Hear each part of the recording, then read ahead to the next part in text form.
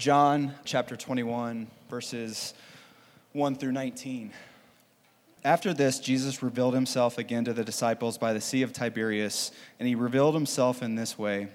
Simon Peter, Thomas, Nathanael of Cana in Galilee, the sons of Zebedee, and the two others of his disciples were together.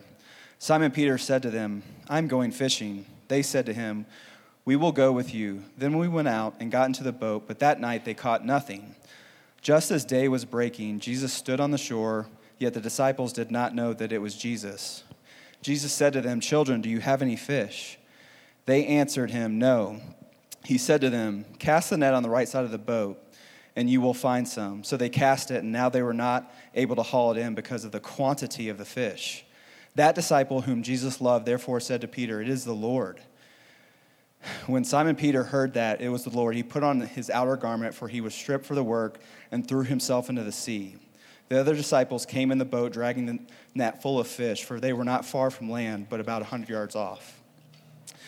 When they got out on land, they saw a charcoal fire in place, with fish laid out on it, bread. Jesus said to them, "Bring some fish that you have caught." So Simon Peter went abroad and hauled the net ashore, full of large fish, 153 of them. And although there were many, the net was not torn. Jesus said to them, "Come and have breakfast." Now none of the disciples dared ask him, "Who are you?" They knew it was the Lord. Jesus came and took the bread and gave it to them, and so with the fish. This was the third time Jesus revealed to the disciples after he was raised from dead. When they had finished breakfast, Jesus said to Simon Peter, son of John, "Do you love me more than these?" He said to him, "Yes, Lord, you know that I love you." He said to them, "Feed my lambs." He said to him a second time, "Son of John, do you love me?" He said to him, "Yes, Lord, you know that I love you." He said to him, "Tend to my sheep." He said to him a third time, "Simon, son of John, do you love me?"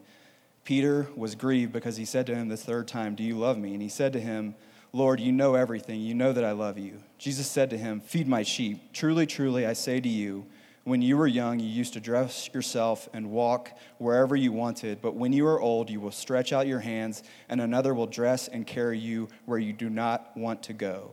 And after saying this to him, he said to him, "Follow me." This is the word of the Lord. So I want to begin with a little family folklore here. All of you have these family stories that sometimes as they get retold, it's hard to separate like what actually happened from kind of this urban legend that spins out of that.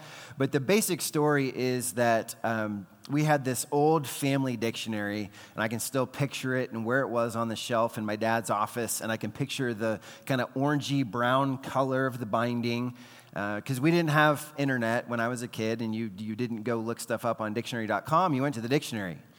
And the legend is that the word failure had been crossed out of the dictionary by one of my grandparents, and the implication was that our family didn't know that word, that failure was not an option if you were a hand. So I'll fast forward, just kind of skip some things. I'll fast forward like approximately 4 decades and just catch you up. I failed at countless things, including some very important things. So just erasing that word from our lectionary did not, it turns out, alter my destiny. We all failed, okay? We made a lot of mistakes. And that's important to realize as humans, because what we're wrapping up this series with this morning as we talk about these Jesus encounters. We've talked about how Jesus encounters our busyness, and he encounters our kind of legalistic, judgmental tendencies, and he encounters our grief, and he encounters our fear, and he encounters even our shame and our doubt and all that. But the problem is we're not just busy and scared and have questions. The reality is we fail.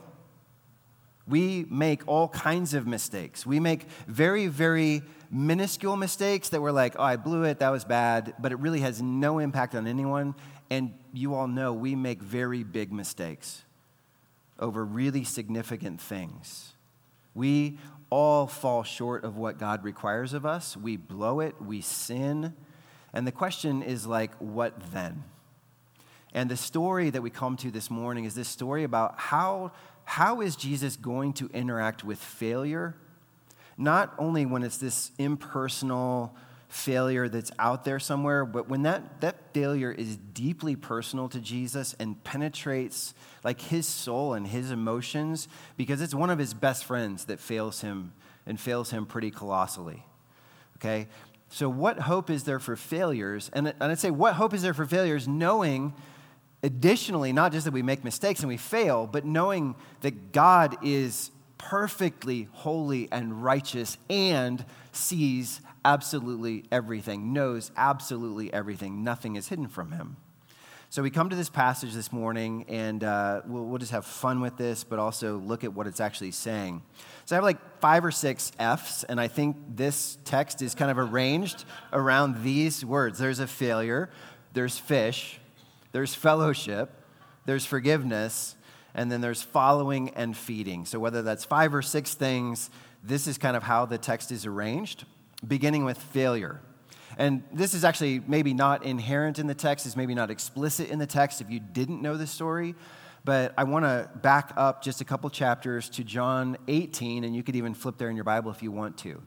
And again, I'll just remind you that this Friday is Good Friday, and most of you, I think, have at least a basic familiarization with the story that basically on Good Friday, Jesus is betrayed by another disciple, Judas, in the Garden of Gethsemane as he's praying, and the religious authorities lead the political authorities, including a portion of the Roman army, to arrest Jesus, to take him to the home of Caiaphas, the high priest, who is like, he's the highest religious authority, and there's this phony sham of a trial that night, in the middle of the night, and then Jesus gets passed off to Pontius Pilate, the Roman governor who oversaw the district that Jerusalem was a part of, because the religious authorities didn't have the authority to kill Jesus as they wanted to, so they get Pontius Pilate to condemn him and to crucify him. So all this is happening on this night, and this is kind of where our story begins.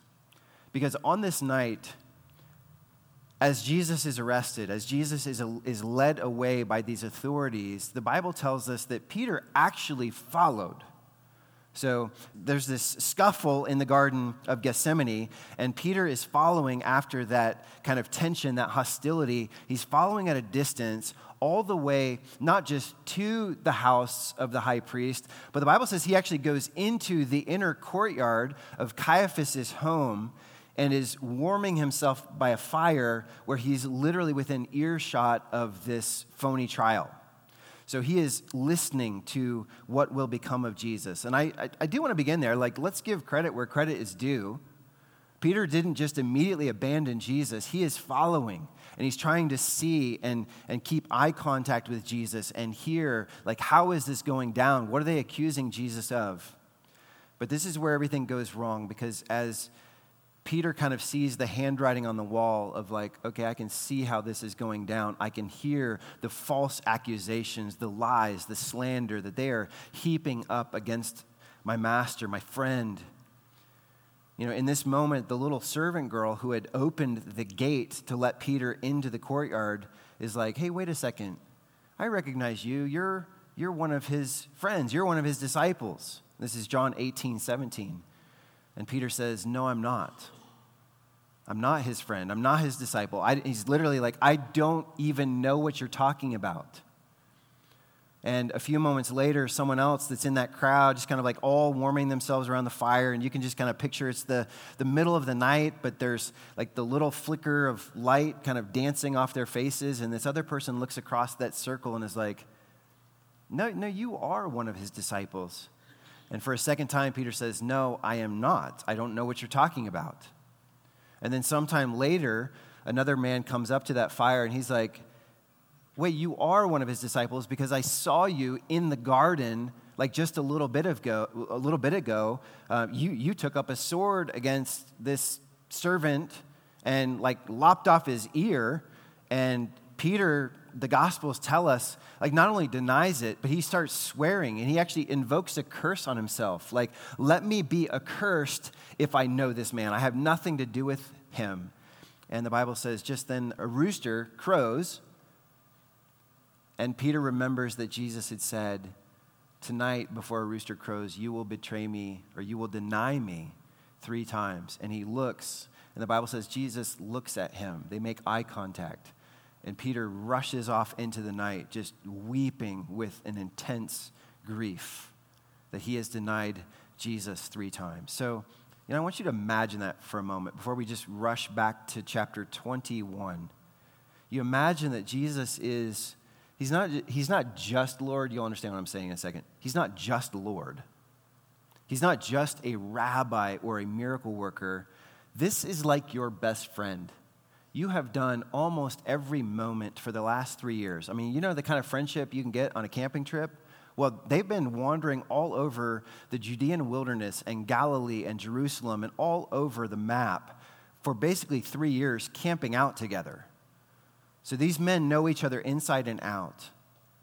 And just hours earlier, you had the kind of courage to try to take a soldier's head off with your sword and presumably fight to the death. If that's the destiny of Jesus, then you will go and die with him. And you're like, what happened in those moments that your courage just gets sucked out of you? And you're like, I don't even know the guy. I have nothing to do with him. And that's where the background of this story begins, is with this stunning, shocking failure. And it's shocking on another level that Jesus literally has left eternity and heaven and has condescended. He has humbled himself to become friends with a Galilean fisherman, like a nobody. And for years has associated with this Galilean fisherman and his family. And now in this moment of trial, this nobody says, sorry, I don't even know the guy. Okay, well, we have this spoiler alert. We fast forward in the story. You all know Jesus went on to die. He was buried. On the 3rd day, he rose again from the dead. As we saw last week, Jesus went to his disciples as they're locked away in this inner room. He shows them his hands. He shows them his side. He talks with them. He eats with them. He proves, I've really conquered death. It's really me. He even commissioned them then to go in the power of the Spirit that would come and take this same good news. God died for you. God rose for you. God forgives you. Take it to the ends of the earth. And then we come to our text. And in verse 3, we find that 7 of the 11 living disciples have gathered together back in Galilee, this region north of Jerusalem. And Simon Peter says, I'm going fishing. And the others went with him. And especially in your gospel community groups, I'd love for you this week to kind of unpack, what is his state of mind right then when he's like, I'm going fishing.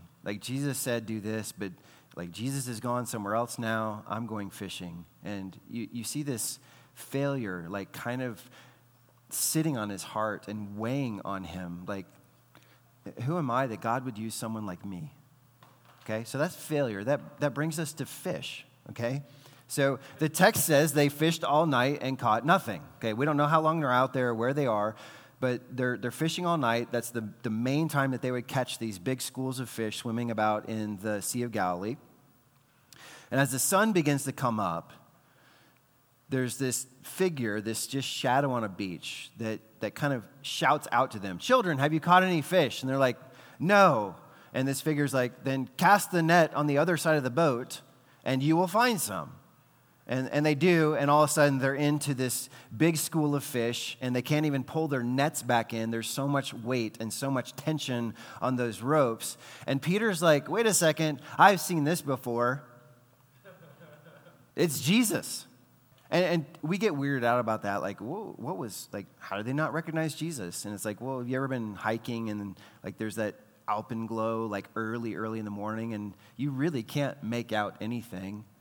And as he's shouting out across the water, even the sound of the waves, and it's not like this is clearly Jesus, and they should have just known that. It's just a figure. But Peter's like, man, this is clearly Jesus. So he puts on his overcoat and just throws himself in the sea and swims 100 yards to the shore and begins having a conversation while the rest of the disciples are pulling in this big school of fish in their nets, which the Bible says there's 153 of them. So pretty specific. Hundreds and hundreds of pounds of fish, okay? Fish. Why do I make a point about fish? It's because I want to pause here and just say, what's going on with the fish? Why the fish? Why does Jesus make a special point here about this? And a couple things I want you to note is that Not only has Jesus returned to the site of one of his very first encounters with Peter, but Jesus is essentially reenacting that earlier meeting.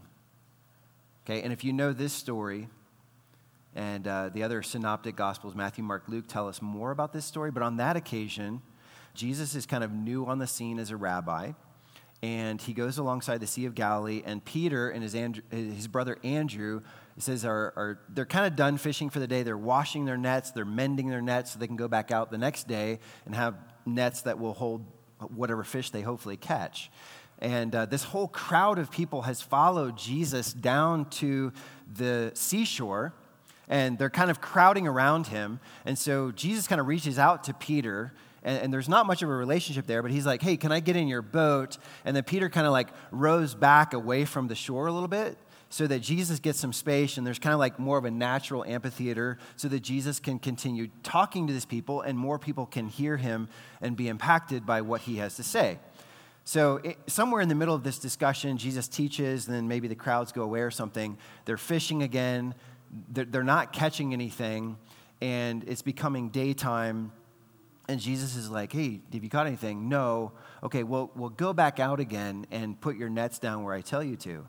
And Peter has this like, come on, like carpenter from Nazareth. Now you're like an expert fisherman. You got like the little fish finder thing or something. But he obeys. And on that occasion as well, it says like all these people who had become disciples are suddenly into this big catch of fish, so much so that their nets are tearing and ripping, and other boats are coming alongside just trying to salvage as many of these fish as possible. And Jesus follows that up with a more intimate conversation with Peter where he's like, okay, you see what I just did? He says, come follow me. He says, I want to make you a fisher of men, not just a fisher of fish. And Peter indeed left his nets, like left his reputation, whatever he had of one, and followed Jesus.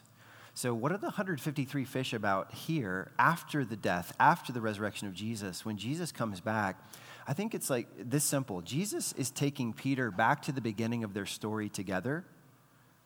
And he's like, let's do this again. So remember, I'm the same God that put those fish in your nets the last time. I'm the same God who called you to follow me, knowing full well what you would do. I'm the same God who commissioned you to be one of my disciples, an apprentice of me, to bear my message to the world.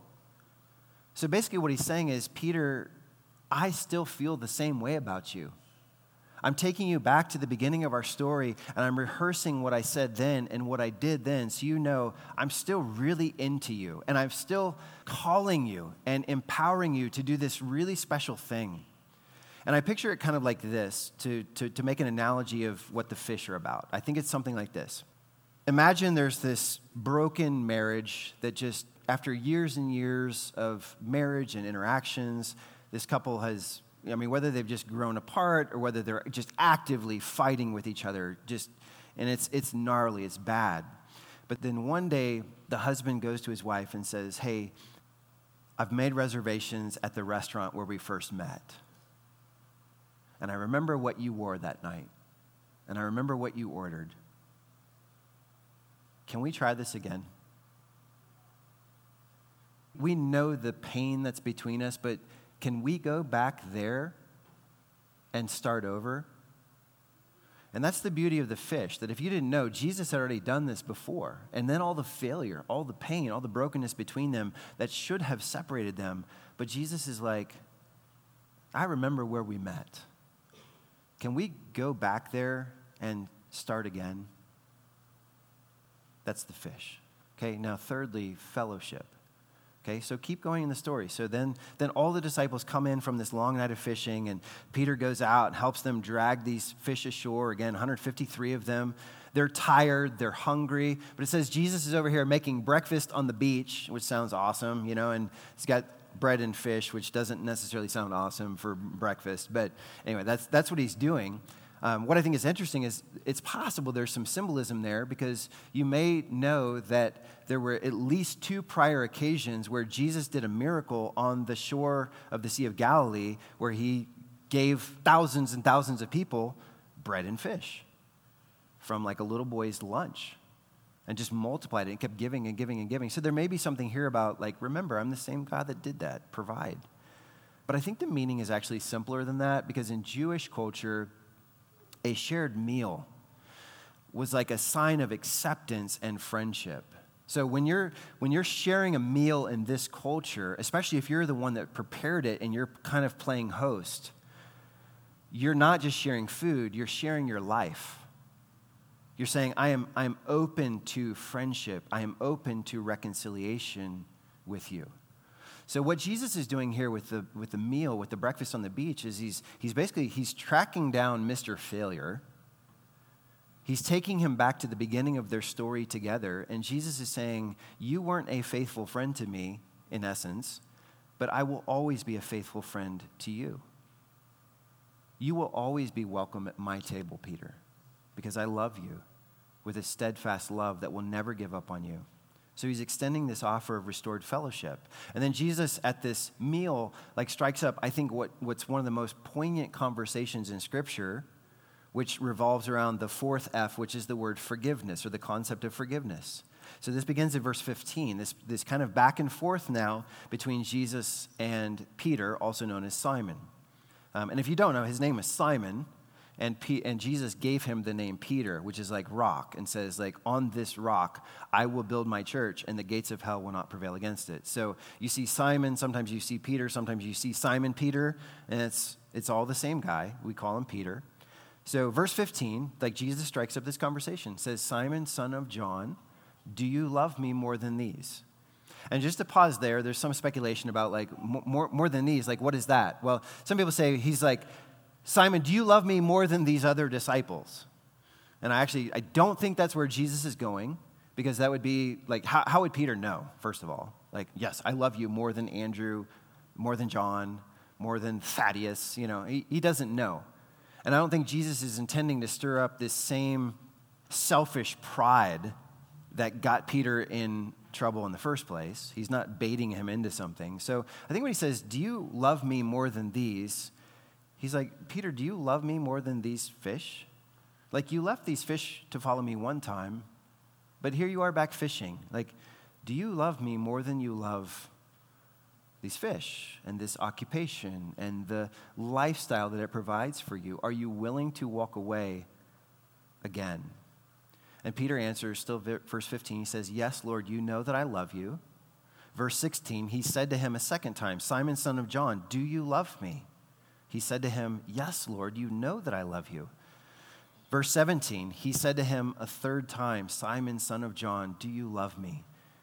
It says, Peter was grieved because he said to him the third time, do you love me? And he said to him, Lord, you know everything. You know that I love you.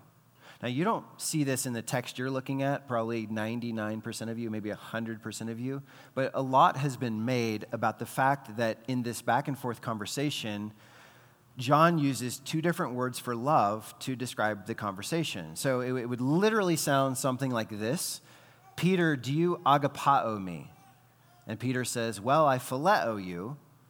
And Jesus says, do you agapao me? And Peter says, like I said, I phileo you. And then Jesus says, Peter, do you even phileo me? And he says, yes, I phileo you. Okay? And one of these words is agapao. It's the love, the never stopping, never giving up, unbreaking, always and forever. It's the Jesus storybook Bible love that God has for his children. And then phileo, you may even know from the city of Philadelphia, is the city of brotherly love. And so people get into this and they're like, so what God is saying is Peter, do you love me the way I love you? And he's like, well, I love you like a brother. And he's like, no, what I'm asking is, do you love me the way I love you? And he's like, well, I love you like a brother. And then Jesus is like, do you even love me like a brother? And he's like, sure. Okay, so all of that is completely bogus. All throughout Scripture, agapao and phileo are often used interchangeably, even of God's love for us. And the text, you'll notice, it doesn't say, Peter was grieved because Jesus pressed him on the nature of his love. Is it agapao or is it phileo, Peter? Which is it? No, the text explicitly says, Peter was grieved. Why? Because Jesus asked him 3 times, "Do you love me? Do you love me? Do you love me?" And then it clicked. And Peter's like, I get it. I know what you're doing. Because I've just denied you 3 times. I don't know him. I don't know him. Like blankety blank, may a curse fall on me. I don't know him. And so it's easy to see what Jesus is doing in this context. He's saying, as you've denied me 3 times, Peter, I'm going to give you 3 opportunities to affirm your love for me, and I'm going to show you kind of like the heart of forgiveness. I'm not forgiving you because I wasn't aware of what you said. I know what you said. But Peter, you're no longer the man who denied me 3 times. You're the man who loves me. You're the man who receives my grace. You're the man who's transformed by that grace. And that brings us to the 5th point, the final point, which I call following and feeding. And you can break those off, and there's 6 F's, and that's cool. But like these 2 go together, and it's important, okay? So at verse 19, at the end of the section that we just read this morning, we find Jesus repeating what he'd said 3 years earlier, okay? You have this miraculous catch of fish. You have this meal on the beach. And then he's like, come follow me. Peter, follow me. And you're like, what is Jesus inviting Peter to do? Because this time it's going to look different. The first time, he's literally like, come, follow me, be with me, be a disciple, be an apprentice, learn under me, as anyone would learn under a rabbi. So it's a call to discipleship. But now, as we look forward in the story, Jesus is about to ascend back to the Father. He's going to be gone, but he's still like, follow me. And you know that the following is going to look different because Jesus isn't physically going to be there. But what it is, it's more a call to discipleship, like your call to discipleship and my call to discipleship is we can't literally like walk around Palestine with Jesus and listen to his words and see his miracles, but we're all called, like he's like, come and pattern your life after mine, is what he's saying. Pattern your life after mine. Become like me. Do what you saw me do. Tell others the good news that you heard me telling them about how God forgives their sin through the sacrifice of his son. And by the way, in this vein, you may have noticed I skipped a crucial part of the back and forth. So it wasn't just, Peter, do you love me? And he's like, yes. Do you love me? Yes. But each time and 3 times, notice verse 15, when Peter says, I love you, Jesus said, feed my lambs. And then in verse 16, he said, tend my sheep. And then in verse 17, he said, feed my sheep. And again, I think too much distinction is made between like, oh, is it feeding or tending, or is it sheep, or is it lambs, or is it a flock? And it's just like, Jesus is saying the same thing 3 different ways. As you may, like parents, you're telling your kids something, and you may not repeat the exact same words, but kids know, Mom's finding a new way to tell me to do the same one thing. And that's what Jesus is doing. He's saying, feed, tend, shepherd my sheep. And if you're like, wait a second, like, what is he talking about? Because Jesus was a carpenter, and then he was a rabbi. At no point was Jesus ever a shepherd. But you may recall John 10, where Jesus actually said, I am the good shepherd. And he said, and the good shepherd lays down his life for the sheep, which is what Jesus has just done a few days earlier, is he has laid down his life. He has died so that the sheep live and are protected. But then he says this in John 10:16. He says, I have other sheep that are not of this fold. I must bring them also, and they will listen to my voice, so there will be one flock, one shepherd. And so I think in that context, the sheep, the flock, the lambs are clearly a reference to the church of Jesus Christ. It's a reference to all who will eventually follow Jesus in faith and say, you are my Savior, you are my Lord. And Jesus is saying, I'm ultimately the shepherd over all of you for all generations in all places. But notice what Jesus is saying here is, Peter, like as I go away, I'm calling people to shepherd my church. I'm calling people to, and it's a word, these 2 words mean stuff like this, like feed my people, nourish my people, care for them, guide them, protect them, be willing to lay your life down for them. And this is why I say the last point is following and feeding, because following and feeding are connected. Like, what does it mean to be a follower of Jesus? It means I give my life for the same people, for the same priorities, for the same causes that Jesus gave his life for. And just to step away from Peter for one moment, like we hear all the time as pastors, like, I love Jesus, I love God, I'm just not into church anymore. And usually that's coming after, and I'm not making fun of this, it usually comes after a season or a sharp instance of pain. Like, here was this believer, here was this spiritual leader, a pastor, a teacher, a small group leader, a coach, and that person or this whole organization hurt me deeply, or they just seem off. Like, I read stuff in the Bible, and then they're doing this completely different stuff, and like, this seems to be the central message of the Bible, and they're talking about something different, and it just seems crazy. Okay, so then find a different church that isn't like that. But the idea of just giving up on Jesus' family, Jesus' sheep, because you're hurt, like, here's Jesus coming to Peter, and he's like, do you know what it means to follow me? It means to give your life, to give your time, to pour your energy into nourishing and loving and caring for the people that I care for. And I think this is so amazing that not only is Jesus not like, I'm done with you. You had your chance. I brought you into my inner circle, Peter. You were there on the mountain of transfiguration, if you know that story. Like, I brought you into the most inner circle of my life, not just the thousands or the hundreds or the 12. I brought you into the 3 of Peter, James, and John. I took you up on the mountain. The Father spoke. You saw me changed into this glory that I had from all eternity past. And it was a blip. It was a moment in time. But you've seen things that hardly anyone on planet Earth has ever seen. And you walk away, I'm trying someone new, Peter. And that's probably what many of us would do.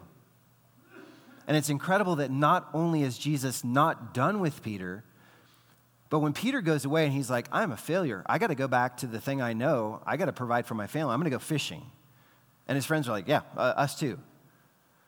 Like, Jesus pursues him to a different city, to a different region of the country, and shows up in the wee hours of the morning. So, like, Jesus has already been, like, he's like the hound of heaven, as, who was it, C.S. Lewis or somebody called him. Like, just pursuing. I will find you to forgive you. I will find you to repeat this story of the fish and the call and I have a purpose for your life, and I have a commissioning, and I've got power for you, and I've got a message for you to share. I'm not done with you.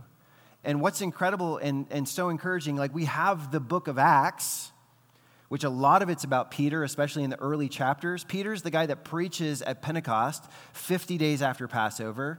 And it's just like, I don't care what you do to me. Everyone needs to know that Jesus is God. Jesus is the Messiah. You killed him. He raised from the dead. And now there's life in his name to anybody who comes from him. Even if you participated in murdering him, there's life for you. There's forgiveness for you. There's purpose for you. And he's just like completely unafraid. And you're like, how did that happen?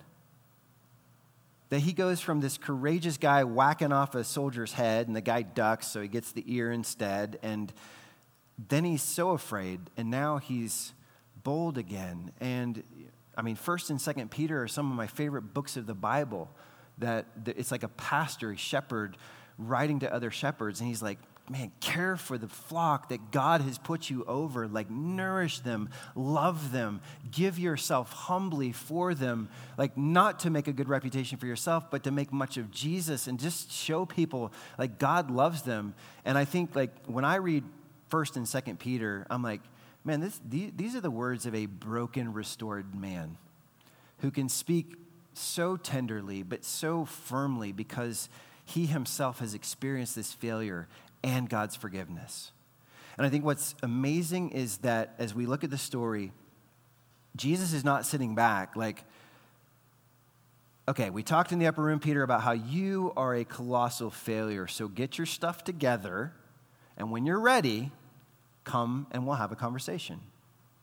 And I think that's often how religion treats our relationship with God. It's like, yeah, we know we're broken, but clean up your stuff, get to church, read your Bible and pray every day, et cetera, and then you'll grow, and then eventually you can be like, look, God, I cleaned up my life. And he's like, okay, well, I still see some stuff you don't see, but you're pretty good. That's not the Christian message at all. Peter's like, I'm done. I'm a failure. I've wrecked it. And Jesus goes to him in this restoring, redeeming grace.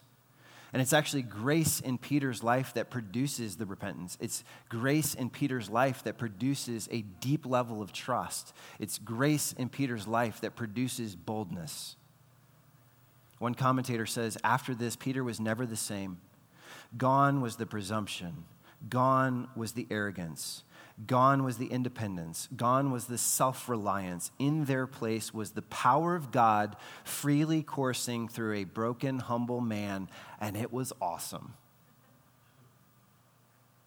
And it's kind of like if you know the Chronicles of Narnia series, in that first of the 5, The Lion, the Witch, and the Wardrobe, where like Lucy kind of stumbles through the wardrobe into Narnia, comes back, is like, y'all got to come and see this. And they're like, okay, you're crazy. But then they're playing hide and go seek later, and they all kind of stumble in there together. And Edmund, like the middle son, like meets the White Witch and is deceived. He actually betrays both his family, his siblings, and Aslan, who's like the Jesus figure. He's the lion. He's the king of all of Narnia. He betrays them. And he is actively betraying them when Aslan the lion like goes to him in grace and is like, I will lay down my life for you, the traitor, the denier. I'll be killed so that you can be forgiven.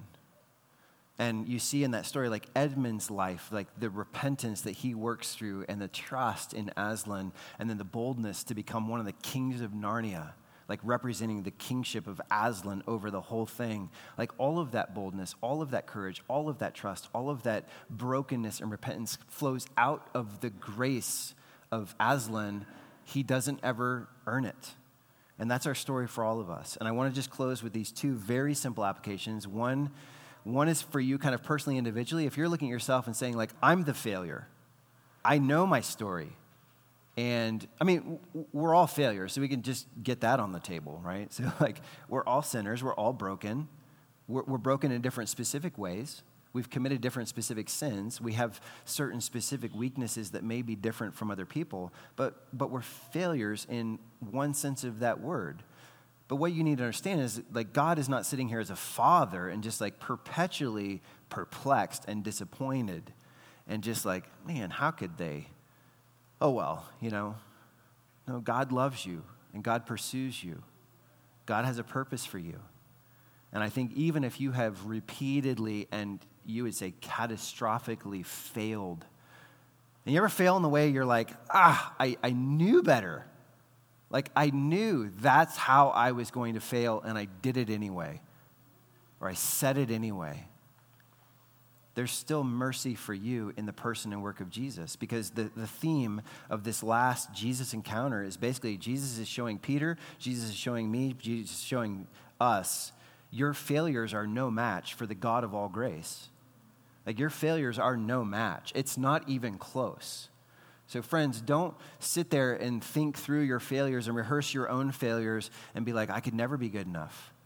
Like just be like, okay, I could never be good enough, but here's this God of all grace who invites me in and makes me his child and has the forgiveness and the purpose and the plan like he had for Peter. That's one part, personal. And I also want to say, like, what kind of church will we be? Like kind of sitting back like the Pharisees of like, we're not failures, we're awesome, we're killing it. These people, those people, they're failures, and we don't fellowship with failures. Well, Jesus fellowship with failures. Like Jesus baked breakfast on the beach and is like, come, and my table's open, my arms are open, my heart is open. So will we be a church? Will we be a community? Will our gospel communities strategically placed around the city, will they be little mini communities that embody this heart of our Savior that's like, it doesn't matter what you've done. We will overwhelm you with God's grace for second and third and 10th and 100th and 1,000th chances, because God's grace is greater than our failures. And our failures are no match for the all-consuming grace and forgiveness of Jesus. So let this be a hope to you. Let it be an encouragement. If it needs to be a conviction, so you're willing to be like, okay, I'm going to stop hanging on to this thing and just be like, no, God could never use me. I'm a failure. And just release it to God this morning, now, and just say, God, you want to use me. You have this kind of grace for my life, this kind of hope for my life. I receive it. And I want to share it with other people and build that kind of community that shares it with other people.